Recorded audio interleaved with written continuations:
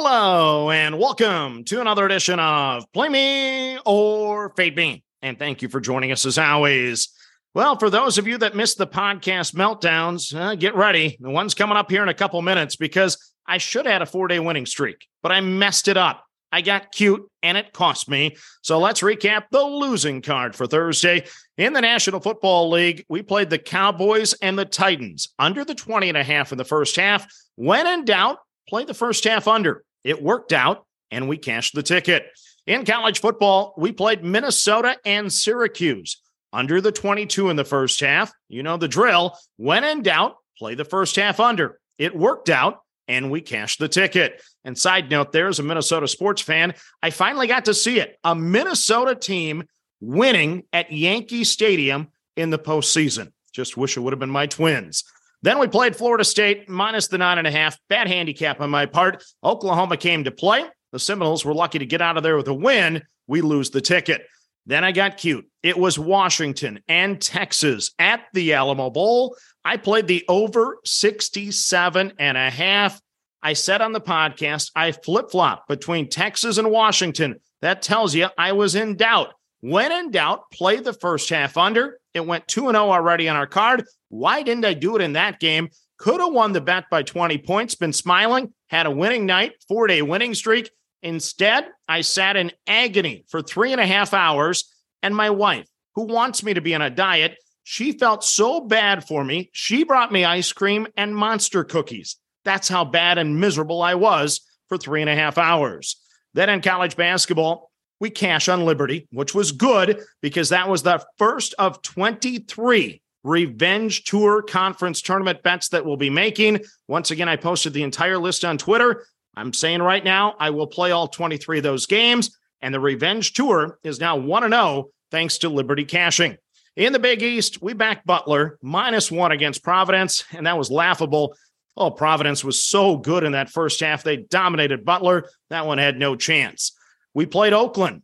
2 wins on the season, and I backed them. I laid 1.5 against Milwaukee, and it worked out. They had a dominating performance. Thank you to the Golden Grizzlies. We played Queens, -6. I finally lost a bet on Queens, unfortunately. They win the game by 4. Oh, and you talk about pulling my hair out. Queens missed 5, count them up, 5 free throws in the final 56 seconds of that game. Plus, our opponent banked in a 3-pointer. Oh boy, we should have covered that game, but we didn't. Then on Twitter, you back Butler. We fell for it. We lose that ticket as well. You add it all together, we lose $136.36. And now we try to move on to the next. So we start in college football, and I'm not going to force it today. So Sun Bowl, no play on UCLA and Pittsburgh. I lean UCLA, but once again, I'm not going to touch it. The Duke's Mayo Bowl. I love Mayo, but I can't touch this one either. I would lean NC State, but I'm not going to play it. The Gator Bowl. No play for me on Notre Dame and South Carolina. I would lean South Carolina plus the points, but once again, not going to touch it. I lost confidence on Thursday night, and I don't want to force the action.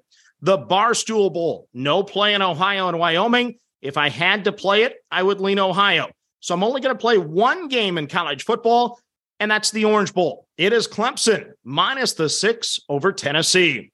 So did we disrespect the ACC? The conference is 4-2 in bowl games. They're 5-1 against the spread.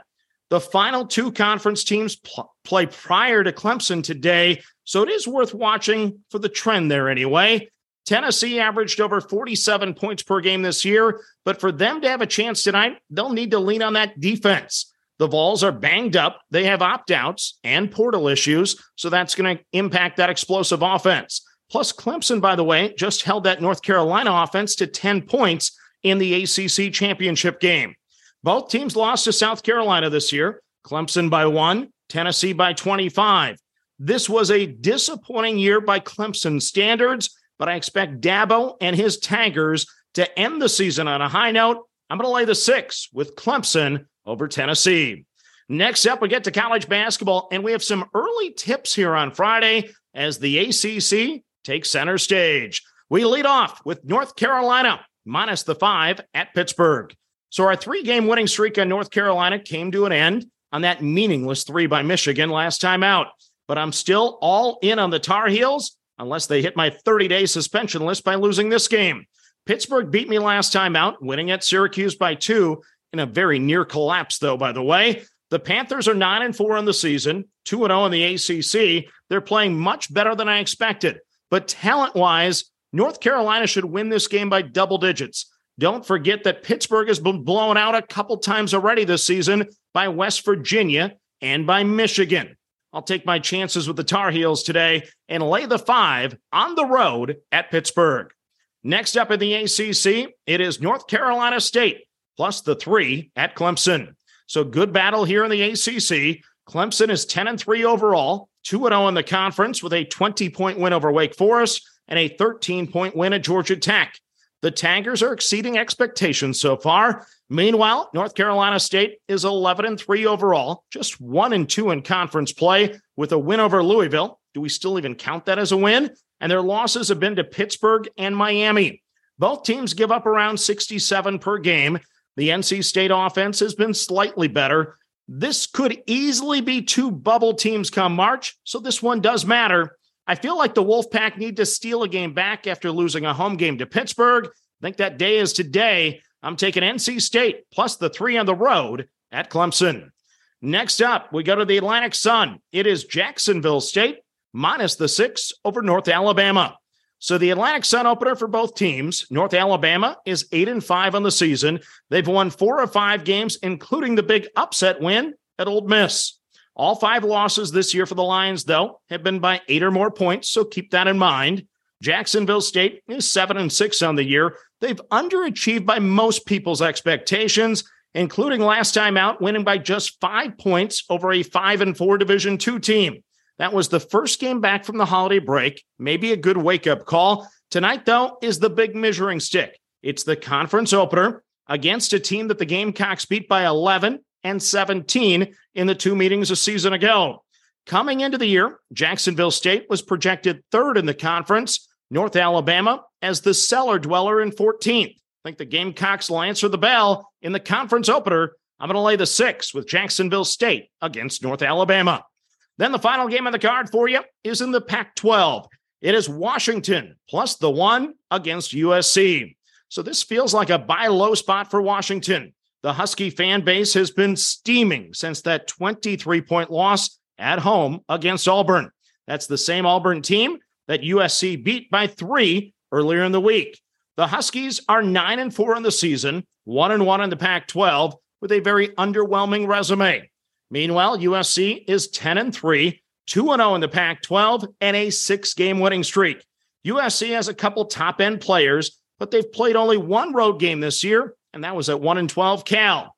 A hungry, angry, and mad Washington team will be much more challenging tonight. I think the Huskies win this one. I'm going to grab the 1 with Washington at home over USC.